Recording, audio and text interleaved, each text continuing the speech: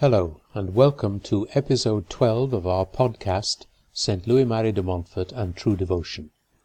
In this episode, I want to examine what St. Louis Marie means when he says that the total consecration to Jesus through Mary that he teaches is a perfect renewal of our baptismal vows.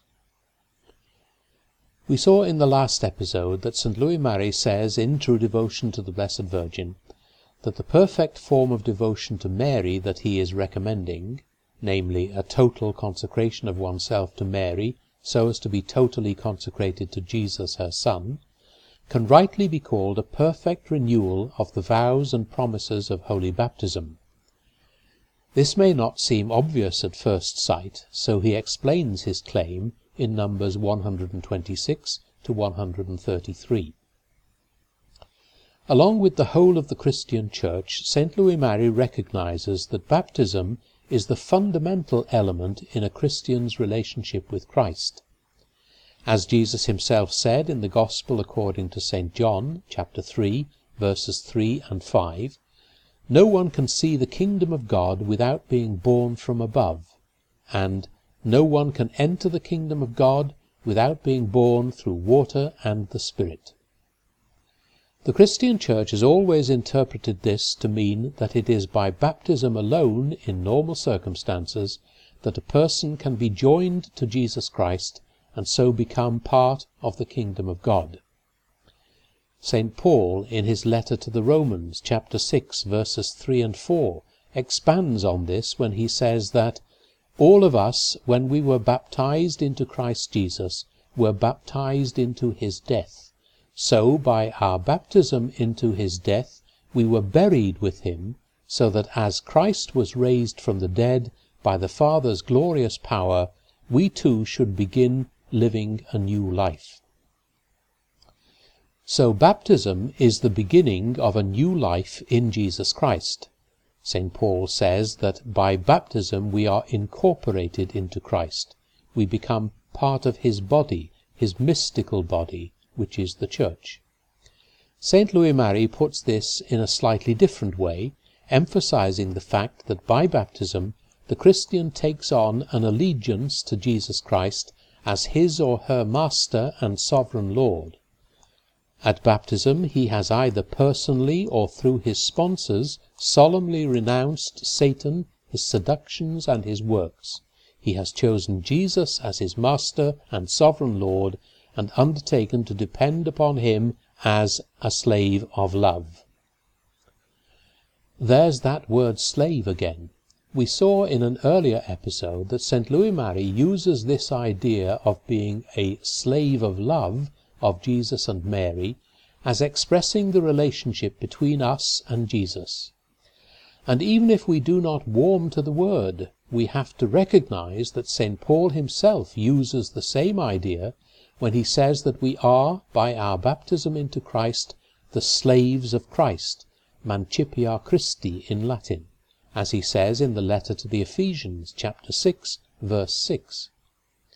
St. Louis Marie says in this section of True Devotion that before baptism we were slaves of the devil because of original sin, but that at baptism we renounce all allegiance to the devil and dedicate ourselves completely to Jesus and his service, thus making ourselves out of love for him his slaves.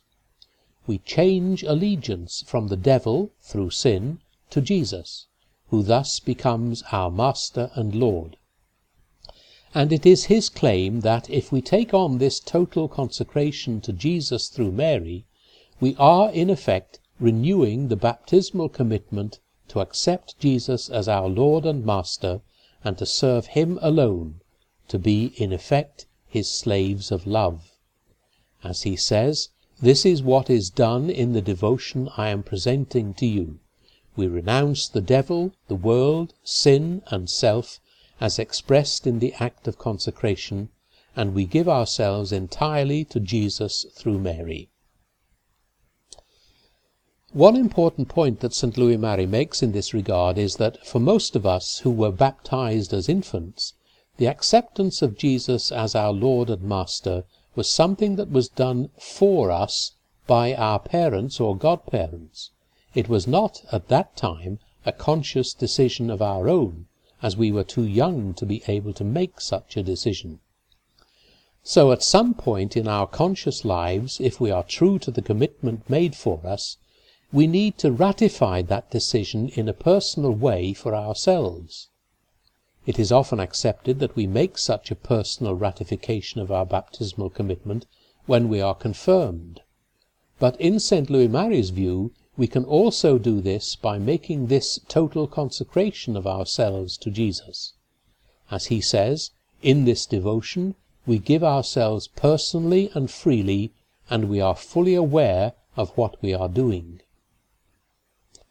Another important point that he makes is that in holy baptism we do not give ourselves to Jesus explicitly through Mary, but by this consecration we give ourselves explicitly to Jesus through Mary's hands.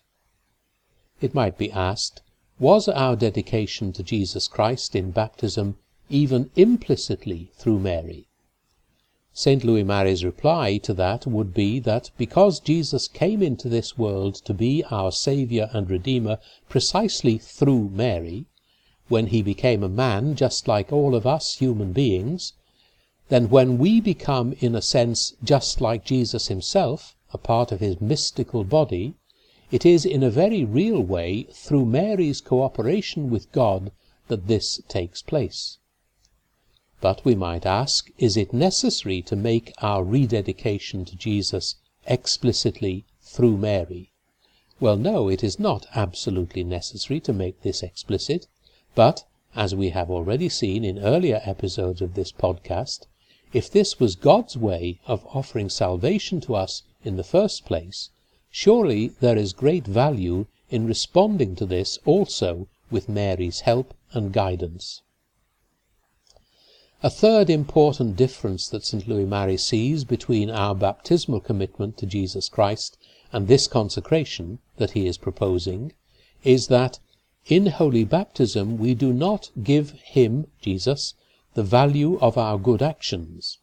After baptism we remain entirely free either to apply that value to anyone we wish or keep it for ourselves.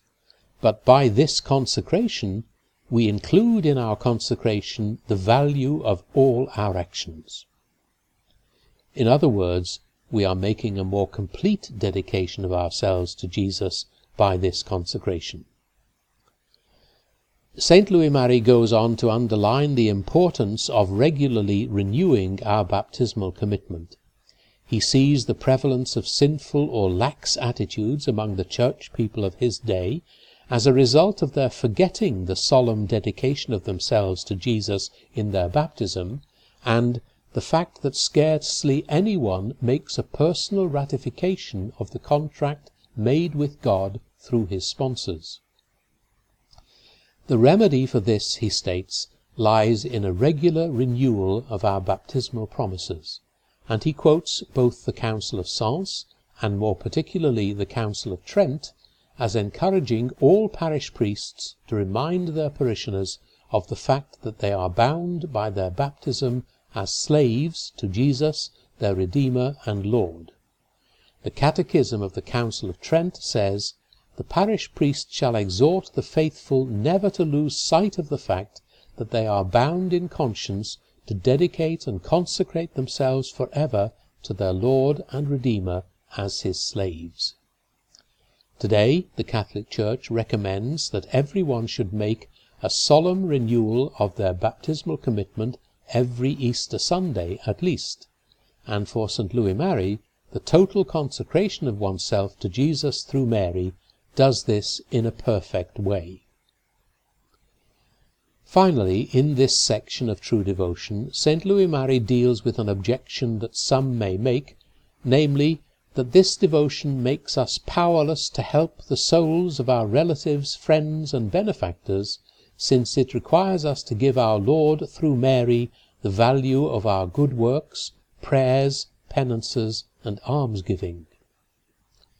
Basically, his response to this is that it is unthinkable that Jesus or Mary would fail to help those we love when we ourselves have made such a generous offering to them. As he says, they will never allow themselves to be outdone in gratitude. In the next few episodes of this podcast, we will be looking at the reasons St. Louis Marie gives for recommending this devotion, and at the effects it can have on our spiritual lives. In the meantime, God bless you all.